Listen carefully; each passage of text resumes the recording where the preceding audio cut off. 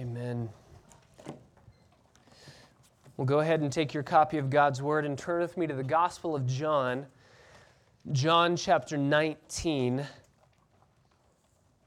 We continue our study of the death of our Savior, and we continue to see the beauty and the glory of Jesus in the darkest moments. These are difficult moments. This is the darkest moment in all of human history, and yet in these moments, God's glory is shining through more brightly than ever before.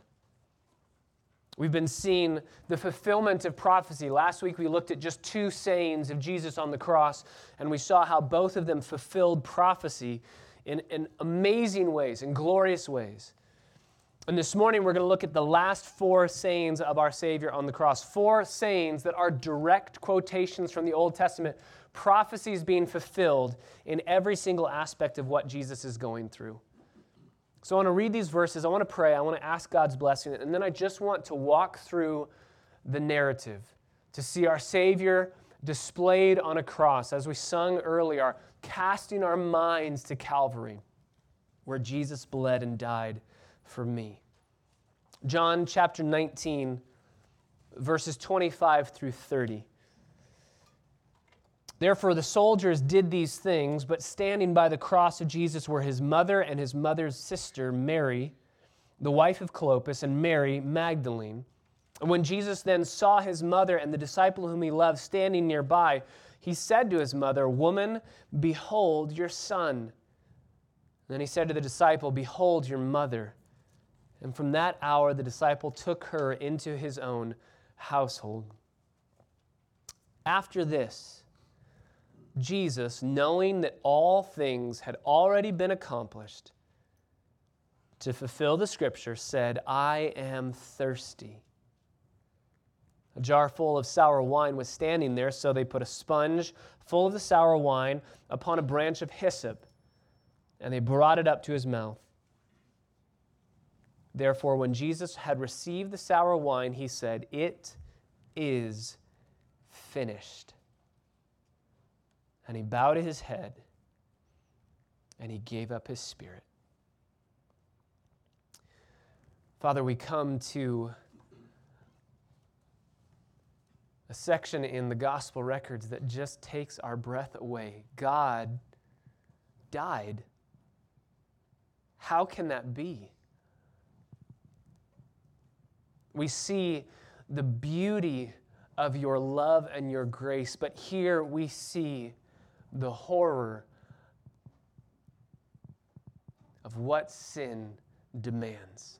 It demands a penalty. It demands a punishment. And we see both on full display. So, Father, help us to see both. Help us to see your love on full display, and help us to see your judgment on full display. We see grace, we see wrath, we see a beautiful picture of your amazing love, no clearer anywhere else in all of human history than this.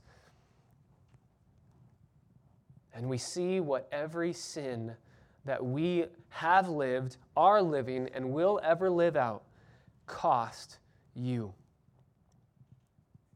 So, Father, once again, we find ourselves on holy ground, the holiest of ground, at the foot of the cross with our Savior saying his last words and bowing his head and giving up his spirit.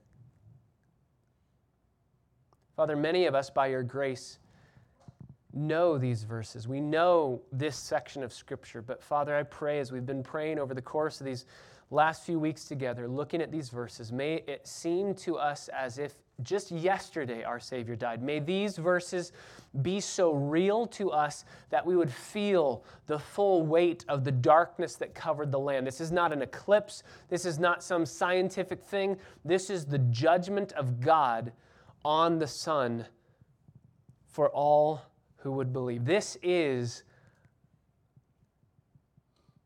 amazing to stand and to see. God, please let us not take this lightly.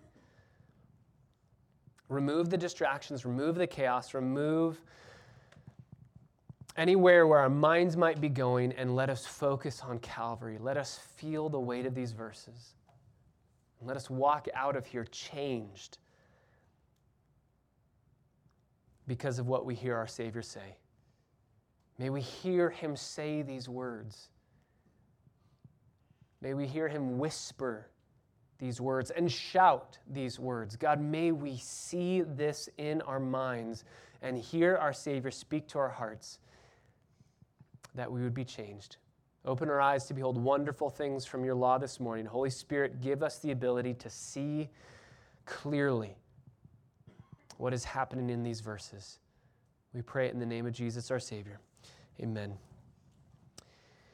We have studied the first three sayings of Jesus on the cross. Jesus is crucified, and while he is crucified at 9 o'clock in the middle of the morning, in what's heading into the afternoon and daylight, he is crucified at 9 o'clock, and he cries out while he is being crucified, "Father, forgive them. They don't even know what they're doing." And then he sees his tunic, the one that his mother had given to him, being gambled for, and he sees that is breaking his mom's heart, as is everything else that's going on. And so he says, "Mother, you need to be taken care of. Behold your son. Son, behold your mother. Take care of each other. I'm leaving. Take care of each other." And then because of the love that he is displaying, both in forgiving those that don't even know what they're doing, in executing and murdering the Son of God, and also in taking care of his mom, even in his dying moments, the thief on the cross stops reviling Jesus and says, "This man is innocent. I am getting what I deserve. And my buddy thief on the cross, you are as well." And so he turns to Jesus, and using that very first gospel tract that said, "Jesus, the Nazarene, the King of the Jews," above his head, he looks and he says, "You're a king. Remember me when you enter your kingdom." And Jesus says, I'll do you one better. Today you'll be with me in that kingdom. I won't just remember you. You'll be with me in that kingdom. There's a lot of talking. There's a lot of interaction. There's a lot going on from 9 o'clock to noon at the foot of the cross. It's like any other normal crucifixion, any other normal execution. It's just another day in the life of Jewish people. It's another day in the life of Roman guards and soldiers that are doing their job. But at noon, everything is going to change. At noon, everything changes. At noon, we read in the Gospels that the sky goes black. John Stott says, "Our sins blotted out the sunshine of the Father's face." And Spurgeon says, "At midday, it was midnight. Darkness covers the land. And from noon to 3 o'clock, darkness is going to cover the land, and nobody's going to say anything until the very last few minutes of Jesus' earthly life before he is killed on the cross." This is not an eclipse, though people try to explain it away as some form of an eclipse, or maybe the sun was just covered by clouds. This is judgment. If you remember in Exodus chapter 10, this is one of the plagues. This is one of the 10 plagues, darkness covering the land, a picture of God's judgment. But you remember in the Exodus, when darkness covered the land, it covered only the Egyptians, but the Israelites, it was still light. Here, the Israelites are not spared. It's darkness over the entirety of the world. Why? Because one hymn writer says, "Well might the sun in darkness hide and shut his glories in, when Christ, the great Maker, died for man, the creature's sin." The one who made the sun is about to be killed. The one who made the tree that he is being crucified on is about to be killed. The one who made the people who are killing him is about to die. And so darkness covers the land. And as darkness covers the land, silence covers the land. There had been so much talking, much movement between 9 and noon in the daylight. But when noon hits and darkness covers the land, everything changes. Nobody says a word from noon until about 2:50. Nobody speaks. Nobody moves. Why?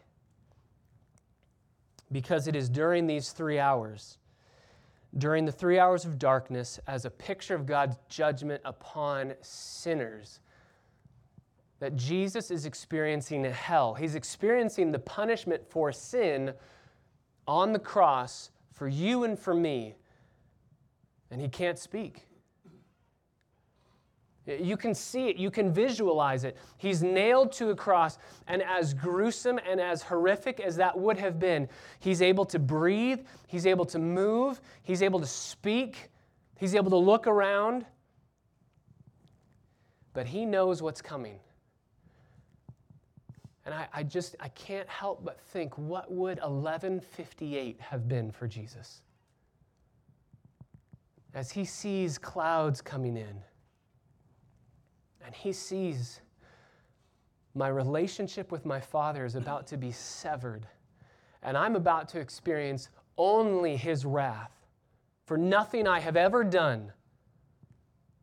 11:59, the sky starts to grow dark, and he takes one last breath, and he winces and he grimaces, and he just holds on as the fury of God's wrath is poured out, and noon hits, and no one says a word. No one can speak. They just see Jesus, who had been nailed to a cross, and for 3 hours is breathing, is talking, is able to move, is able to make an effort to speak. And at noon, he hangs on, he grimaces, he closes his eyes, he winces, and he cannot make a sound.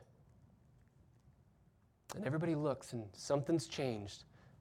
It's dark. It shouldn't be dark. This is very weird. And then they look at Jesus, and the thieves on the crosses are looking at him, and something has changed. What has changed? What's changed is he is now experiencing hell. He's experiencing hell on our behalf. For 3 hours, he experiences hell on our behalf. And at the end, he speaks 4 very quick staccato statements. One of them is found in Matthew and Mark. 2 are found in John, and another one is found in Luke. So we're going to harmonize the Gospels together and just hear the end. So 3 hours, 2 hours and 50 minutes go by, and then Jesus speaks up. Turn to Mark chapter 15. The 4th saying of Jesus on the cross, the first that we hear after experiencing the infinite punishment. Mark chapter 15, verse 33 rather. When the 6th hour came, darkness fell over the land. So from 6 a.m. to 12, 6 hours. This is the 6th hour, and that's noon. Darkness fell over the whole land until the 9th hour. And that would be 3, add the 3 hours, that's 3 p.m. And at the 9th hour, so at that last little moment before Jesus is going to die, Jesus cries out with a loud voice. He has not spoken for almost 3 hours, and he breaks the silence. And I think everybody's silence is broken. Darkness over the land, and he cries out with a loud voice, Eloi, Eloi, lama sabachthani, which is translated, my God, why have you forsaken me?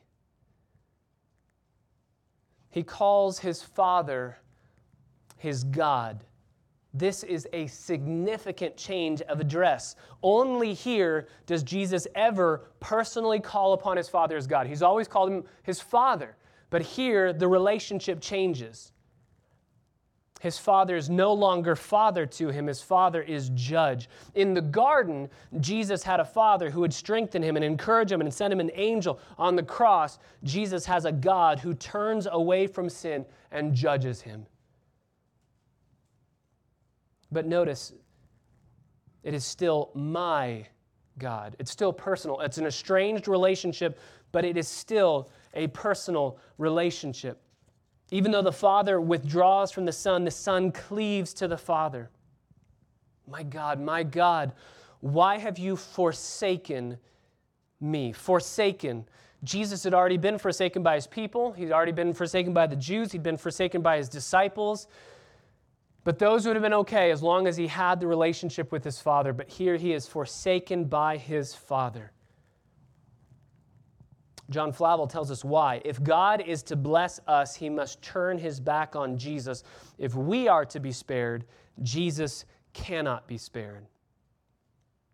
So he is not spared. He is forsaken by God. You think about being utterly forsaken by the God who made you. That, as sinners, to think about, as creatures, to think about being forsaken by the God who made you is a terrifying thing.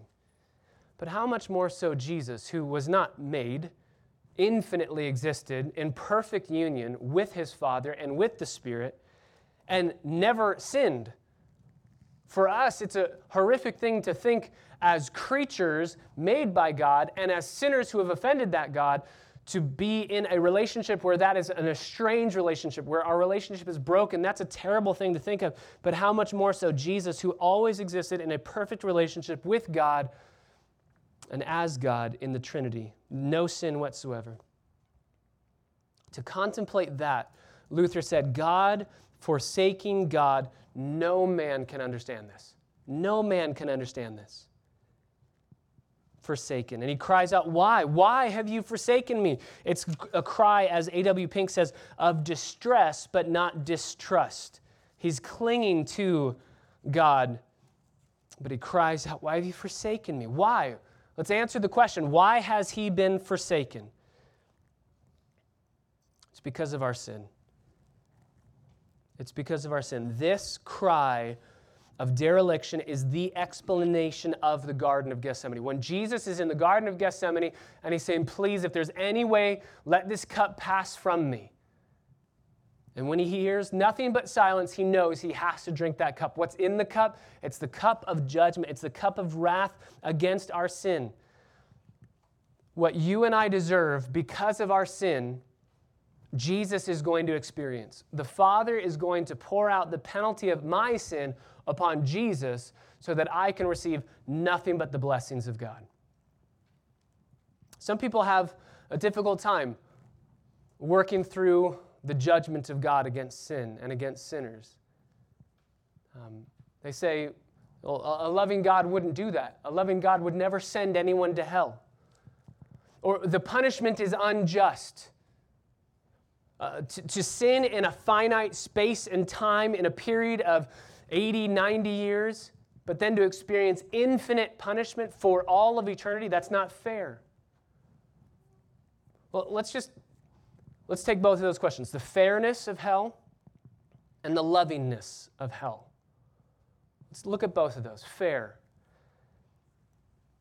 Is hell a fair punishment? Some people say, well, the punishment fits the crime.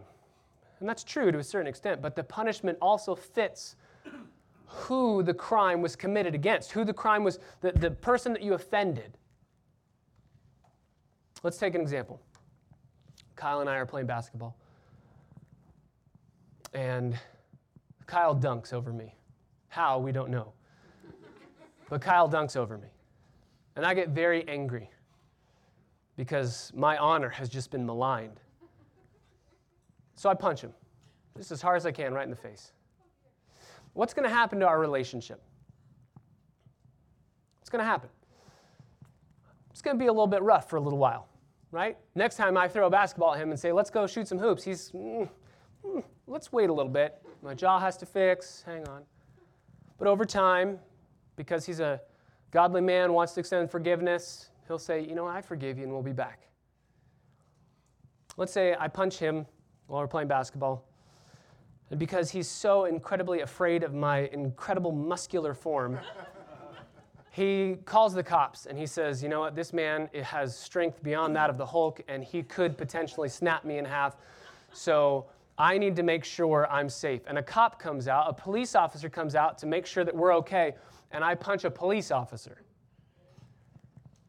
Now what's going to happen? Our relationship, Kyle and my relationship, will be okay given some time, but I punch a cop, I go to jail. Let's say for the purpose of our argument, somehow I make it before the President of the United States and I punch the President. So I punch Kyle. We have a couple months of struggle, but we'll be okay. I punch a cop. I go to jail. I punch the president, I might be charged with sedition and I might be killed. So same exact crime, punching somebody, same offense, but the punishment changes because of the people that I'm doing the offense against. Because of the people I'm hurting, the punishment changes. So what happens if you punch an infinitely holy God with your sin? Over and over and over again. Just one is all it takes. If you offend an infinitely holy God, then your punishment will be infinite. It has to be. It's not an unfair punishment for God to say, you have offended an infinitely holy God, therefore your punishment is infinite and holy as well. It's not unfair. In fact, what is truly unfair is that God does not do that right now to all of us. The fact that he, as Peter says, with long suffering waits to make sure if you will repent and you will come to him, he wants you. He wants you. And he's given us time. He's giving us time. So he is more than fair. What about love? A loving God would not send anyone to hell. This is an argument that most cults originate from.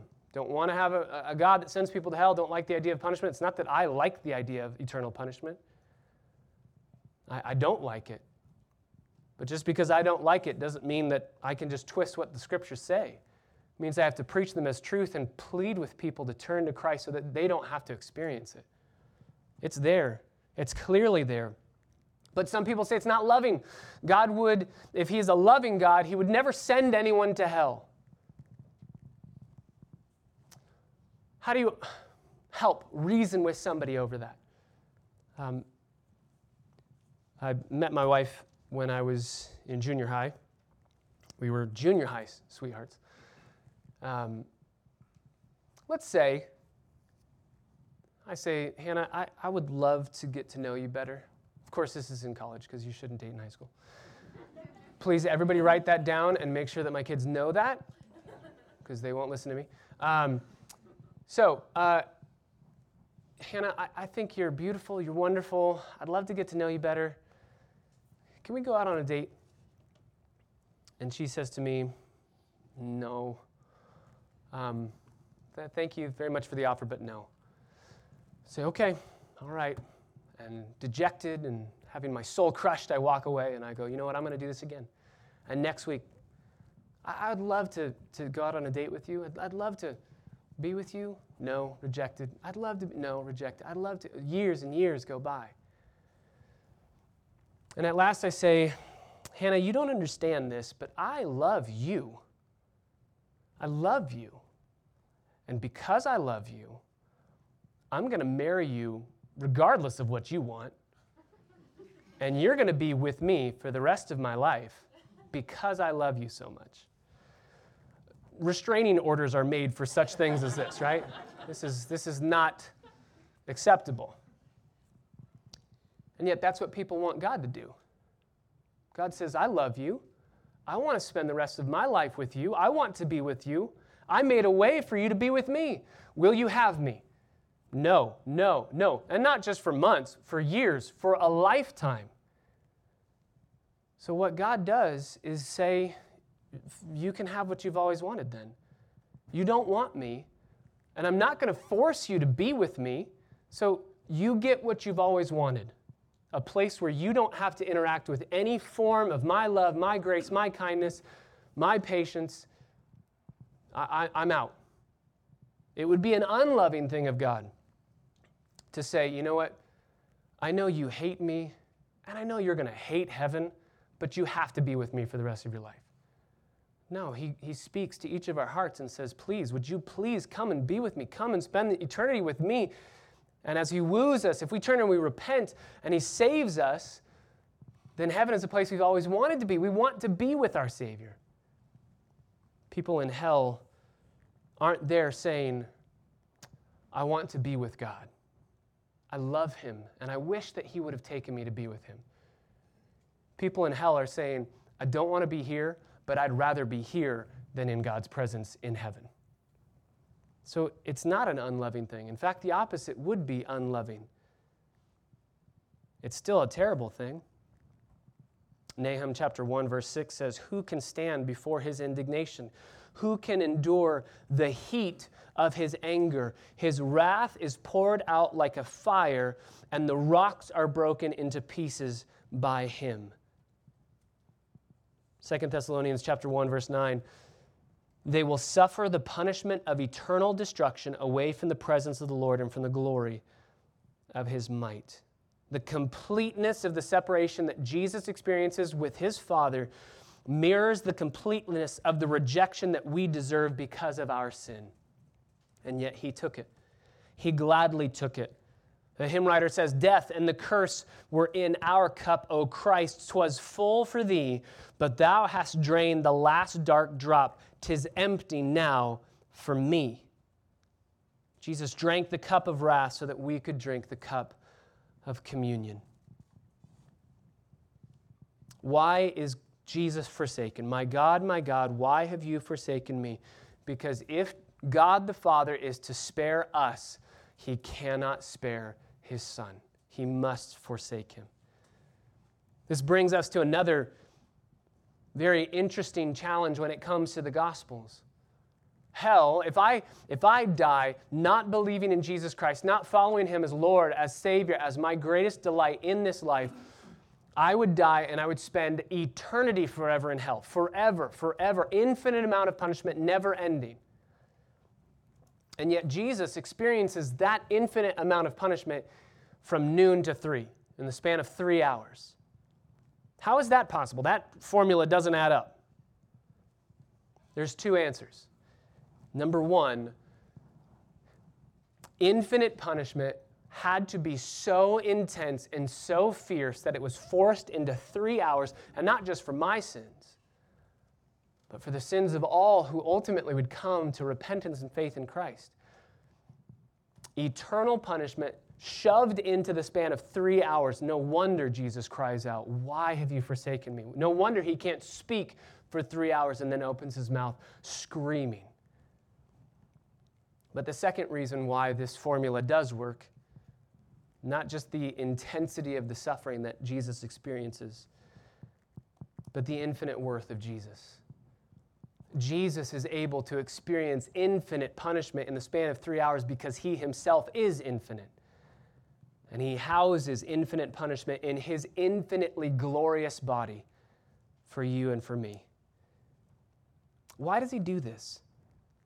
Why does he go through this? Isaiah 53 verse 4 tells us that God the Father is the one who smites his Son. Jesus from earliest infancy had suffered from man.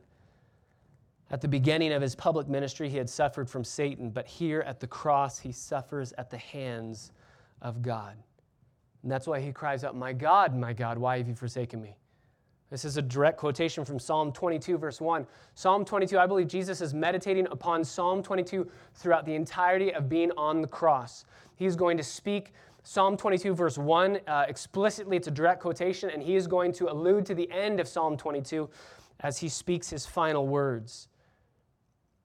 That's exactly what Jewish students of the Talmud or of the Torah, meditating upon a passage of the Hebrew Scriptures, they quote the bookends of that passage to see where it starts, where it ends, and then meditate on and memorize the flow of the passage. I believe that's exactly what Jesus is doing. He's meditating on the cross on Psalm 22.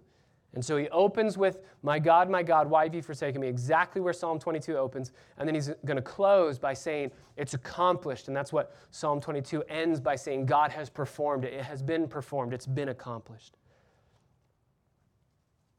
So Jesus cries out, the fourth saying on the cross, the first in the 3 hours of darkness. At the very, very end, why have you forsaken me? Verse 35, if you go back to Mark 15, verse 35, some of the bystanders hear it and they began saying, "Behold, he's calling for Elijah." He's calling for Elijah. Now they're going to mock him through that. I think it's mainly sarcasm and mocking. Let's see whether Elijah's going to come and save him. But also, there are words in Eloi, Eloi, lama sabachthani, you can hear Eloi, Eloi, that if cried out with a loud voice under the distress of crucifixion, with all of your fluids being drained out, it's possible that that might sound a little bit like Elijah. My Elijah, my Elijah. So it's mockery, yes, but also there are words in this phrase that come close to Elijah. And I think that's why Jesus is going to say the next statement. Turn back to John 19. After this, verse 28, Jesus, knowing that all things had already been accomplished, to fulfill the scripture, said, I am thirsty. This is the fifth saying from the cross, I am thirsty. And at first glance, it seems like it doesn't really fit all of these incredibly profound statements and then just, I'm thirsty. But it fits, number one, because it's a fulfillment of Scripture. It's a fulfillment of Scripture. It's a quotation from Psalm 69:21, or it's a fulfillment of that passage. I'm thirsty. It's a fulfillment of the Passover. John includes here, they put a sponge full of the sour wine, verse 29, into his mouth, and they bring it up to his mouth with a branch of hyssop. John's readers would instantly connect what a hyssop branch was used for in Exodus. Do you remember what a hyssop branch was used for? It was dipped in the lamb's blood that you had sacrificed and paint the lamb's blood on the doorposts, lintels of your door, so that you would be passed over.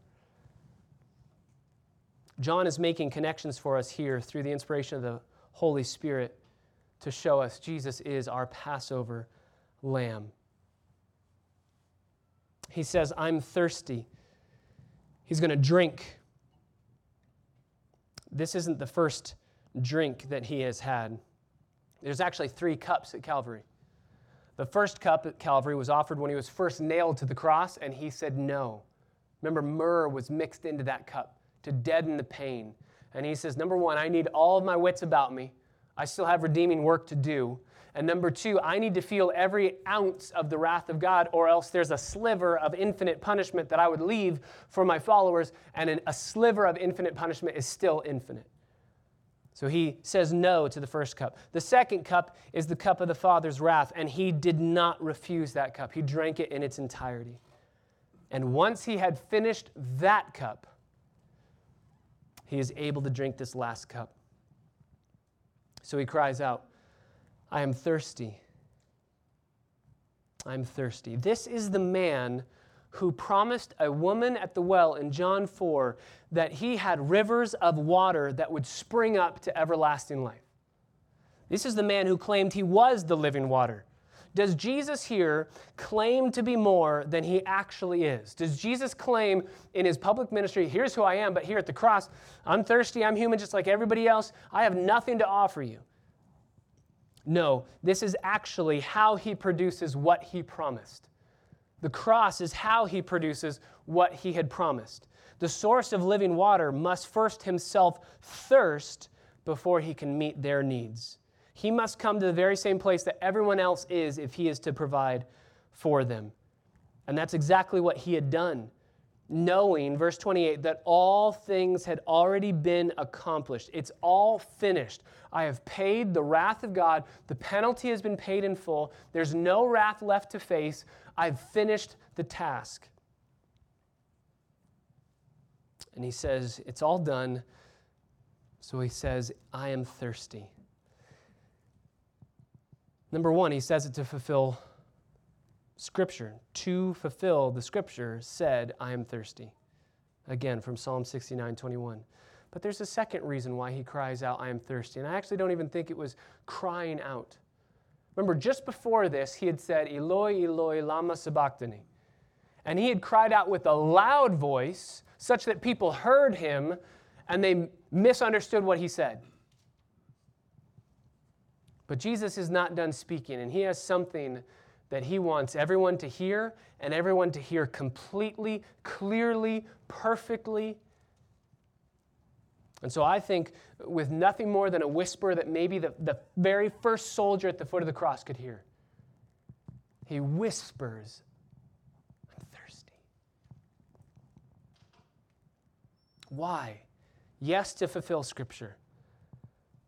But a very practical reason, his mouth is parched. Crucifixion drains the body of all of its fluids, drains the body of blood, drains the body of every fluid that you have, all of your stamina, all of your energy, and he has something he has to say. He's waited his whole life to say it, and he wants to make sure this is not misunderstood. He longs to say this. He longed from the moment that he realized on earth what his mission was. He longed to say these words. He has a sermon to preach. It's actually just one word. It's a one-word sermon in the Greek. And this is the most important sermon that you will ever hear in your entire life. And so he wants you to hear it. And that's why he says, with just a whisper, after he had just said something loud and clear that people misunderstood because he has no more fluids in his mouth, he says, I'm thirsty. And I think as he's given that hyssop branch, he takes a sip of that sour wine.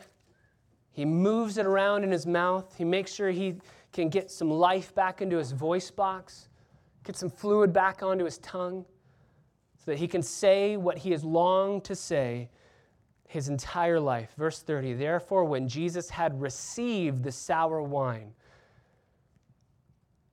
he cries out, and the Synoptic Gospels tell us with a loud voice. He doesn't want to be misunderstood. He doesn't want to be quiet. He has a sermon to preach. And he cries out, it is finished. Loud cry in the Synoptic Gospels. He wants this to be heard. Usually right before dying of crucifixion, criminals would be exhausted and out of breath and would be choking, trying to get a word out, but not our Savior. After experiencing hell on the cross, of course he's going to be thirsty. Remember Luke 16, the rich man and Lazarus. The rich man is in hell, and he says, just one drop, just dip Abraham's finger into water, just one drop on my tongue. So Jesus is crying out for when he says, I'm thirsty, give me one drop, give me water so that I can get life back into my throat and my voice box so that I can preach one more sermon. It's his greatest sermon. It's the most important word that he ever said. Spurgeon said, this one word would need all the other words that were ever spoken or ever could be spoken to explain it. It is altogether immeasurable. It is high, and I cannot attain to it. It is deep, and I cannot fathom it. The word in the Greek is tetelestai. It has two meanings. One is to finish an assignment, to complete, to perform an activity. And the second is to pay something in its entirety. He had performed the assignment that the Father had given to him. It's completed. All of the rejection he had experienced, all the injustice, all the torture, all the forsaking, deserting, the sadness, the sorrow, the mocking, the jeers, the suffering. It's all done. He had finished the assignment. But more than just an assignment, he had paid in its entirety the price that you and I owe for our sin. The penalty that you and I owe. We deserve a penalty. And Jesus said, I'll pay that fine. And I'll pay it in its entirety. Nothing left for you to pay. This is an accounting term. It would have been stamped on all ledgers that would have been paid in full. You have a debt, you pay your debt, it's paid in full. And the ledger would be stamped tetelestai. Nothing left to pay, you're free to go. The books are balanced. The price is paid. What is paid? What is finished? What's accomplished? Everything necessary to save you. Everything necessary to forgive you. Everything necessary to redeem you. Everything necessary to cleanse you. Everything necessary to sanctify you. Everything necessary to secure you. And everything necessary to get you to glory. Jesus says, I've done it all. I've done it all. Those who hear Jesus' one-word sermon as he's dying can say with R.A. Torrey, I am ready to meet God and to look in those eyes of infinite holiness because all my sins are covered by his atoning blood. It's finished. This is from Psalm 22, verse 31. You have performed it, or you have accomplished it. It's finished. Do you believe this morning that it is finished? Maybe you seek to add something of your own goodness. Maybe you've heard the Christian platitudes like, God helps those who help themselves. Okay, I need to work hard, help myself, and then God will add his atoning work to my efforts. Maybe you've heard, I'll do my best, God will do the rest. I want to be very clear. Those are not Christian statements. Those are not biblical statements. When it comes to the gospel, we have no best to offer Jesus. When it comes to the gospel, we can't pull ourselves up by our own bootstraps. We don't have bootstraps. We don't have boots. We have nothing to get to God on our own. So when Jesus cries out, it's finished, he says, I've done the work for you. I did it all for you. And yet, how often do we say, thanks, I'm going to try and do some work too? How often do we want a piece of the glory? How arrogant, how prideful are we when we think, you know what, God, you did a lot, and thank you so much, but I need to give you my efforts. That's not the gospel. Do you seek to add something of your own merit to what God accomplished? Hear his sermon loud and clear. I paid it all. I accomplished it all. So that all that you have to do is believe in the finished work of Jesus on the cross. Follow him, and you'll be saved. You say, well, if Jesus really did finish it, why doesn't he prove it to me? If he really finished it, if it's really paid in full, why doesn't he prove that to me? And I would just say, just wait 3 days. He's going to pay it. He's going to prove it. He's going to give you the final answer to that question. You want proof that it's paid in full? The Father's going to say, get up from the dead. The Spirit's going to say, get up from the dead. And the Son is going to raise himself and show forth the power that this is accomplished once and for all. He's accomplished it. Therefore, verse 30, when Jesus had received the sour wine, he said, it is finished, and he bowed his head. And Luke chapter 23, verse 46 gives us the final statement of Jesus on the cross. Father, into your hands I commit my spirit. Jesus preaches his greatest sermon, one-word sermon, and then he surrenders his life. This is a direct quotation from Psalm 31, verse 5. Psalm 31, verse 5, into your hands I commit my spirit. Jesus says, Father, into your hands I commit my spirit. Do you hear how powerful that word Father is? He began on the cross, Father, forgive them. They don't know what they're doing because he hadn't experienced yet. He was not experiencing the full wrath of God on our behalf. But at 3 o'clock, at 2:58, he cries out, why have you forsaken me, my God? Why have you? Not Father. The relationship has changed. But here we see the relationship's restored.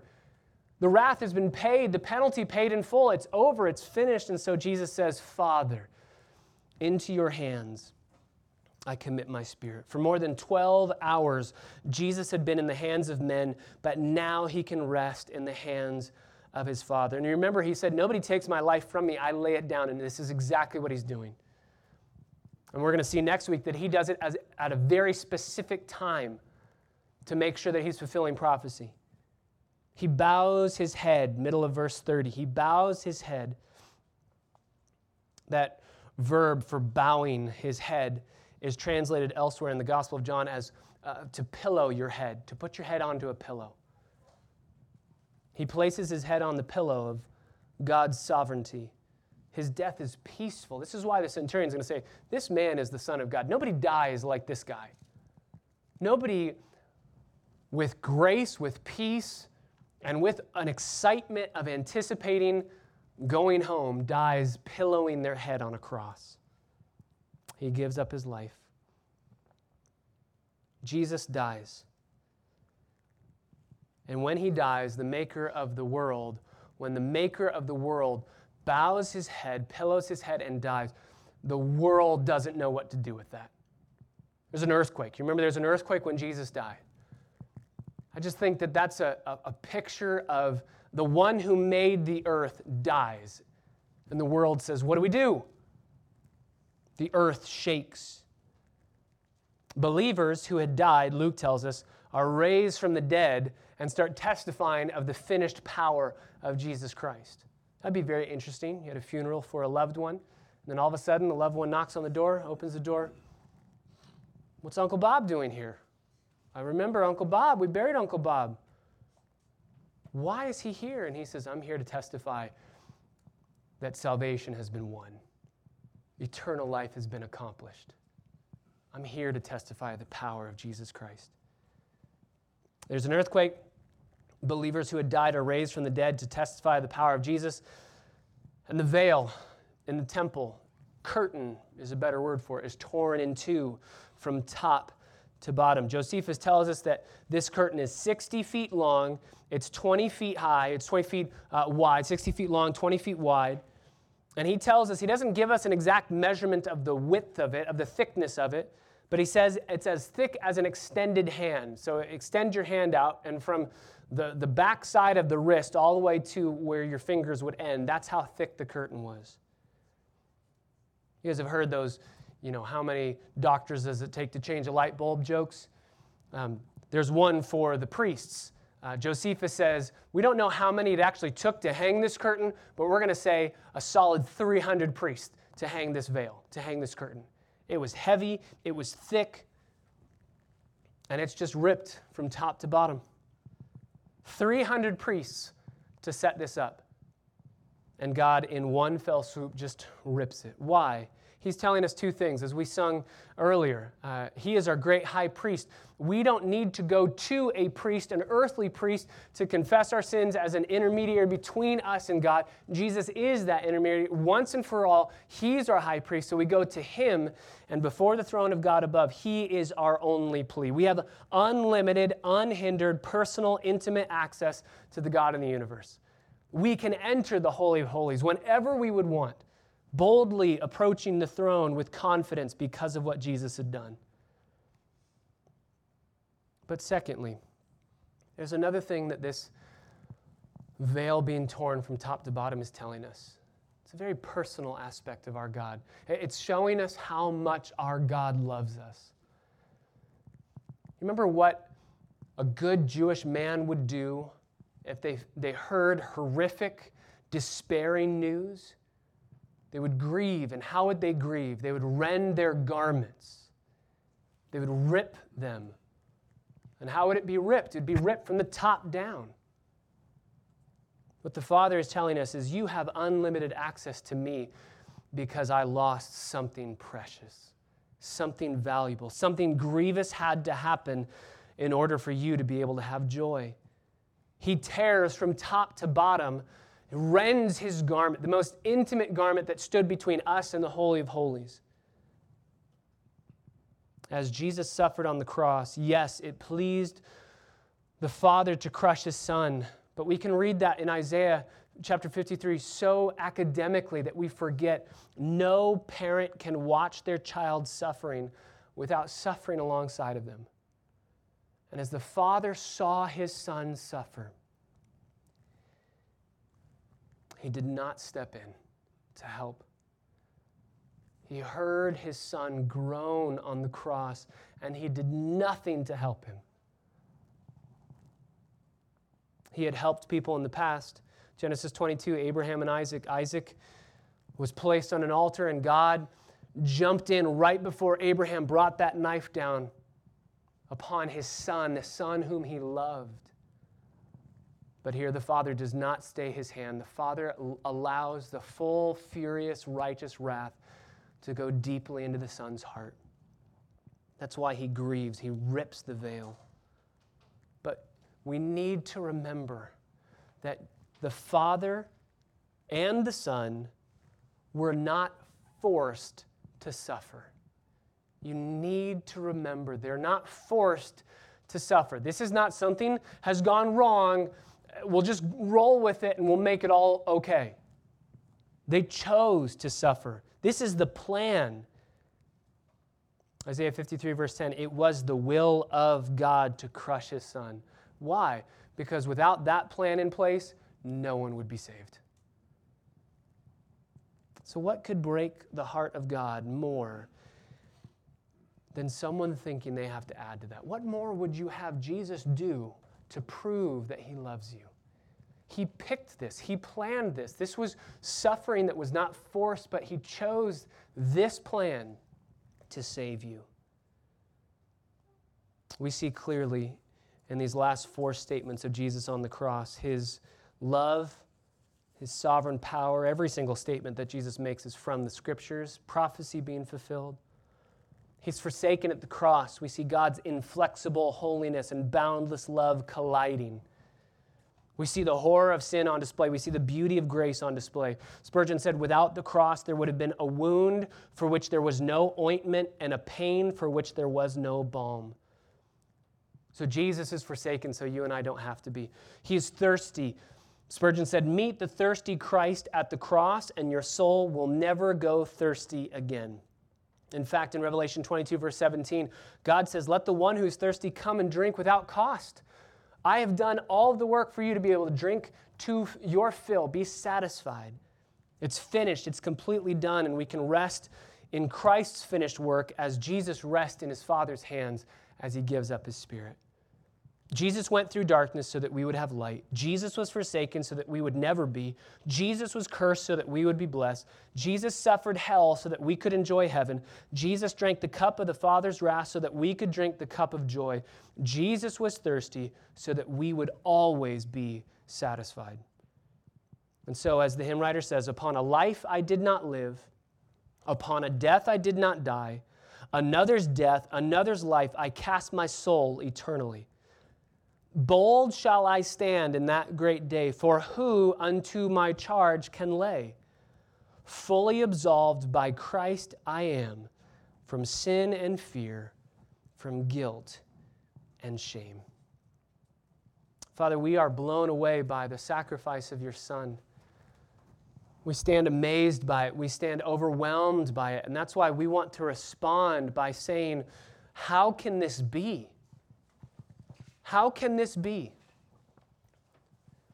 that my Maker, my Creator, my God would die? How can it be that God died, much less died for me, a sinner, the one who offended him, while I was still in my sins? You came and died for me. So we sing, how can this be? We rehearse the beauty of the gospel. We listen to our Savior cry out with a loud voice, why have you forsaken me? And with a whisper, I am thirsty. And with a loud voice for all to hear, God, I pray that this sermon that Jesus spoke, one word, tetelestai, it's finished, it's paid in full, it's accomplished, that word would always be ringing in our ears. There's nothing left for us to do but to follow you and to give ourselves for the one who gave himself for us. And we see that curtain torn in two, knowing that we boldly go before the throne, not because of our works. God, we do not question your love. We do not question your working. We trust it. We trust the finished work of Jesus on the cross today. And we declare that with our lives as now we declare it with our lips. We pray it in the name of Jesus, our Savior. Amen. Stand together and in response sing, and can it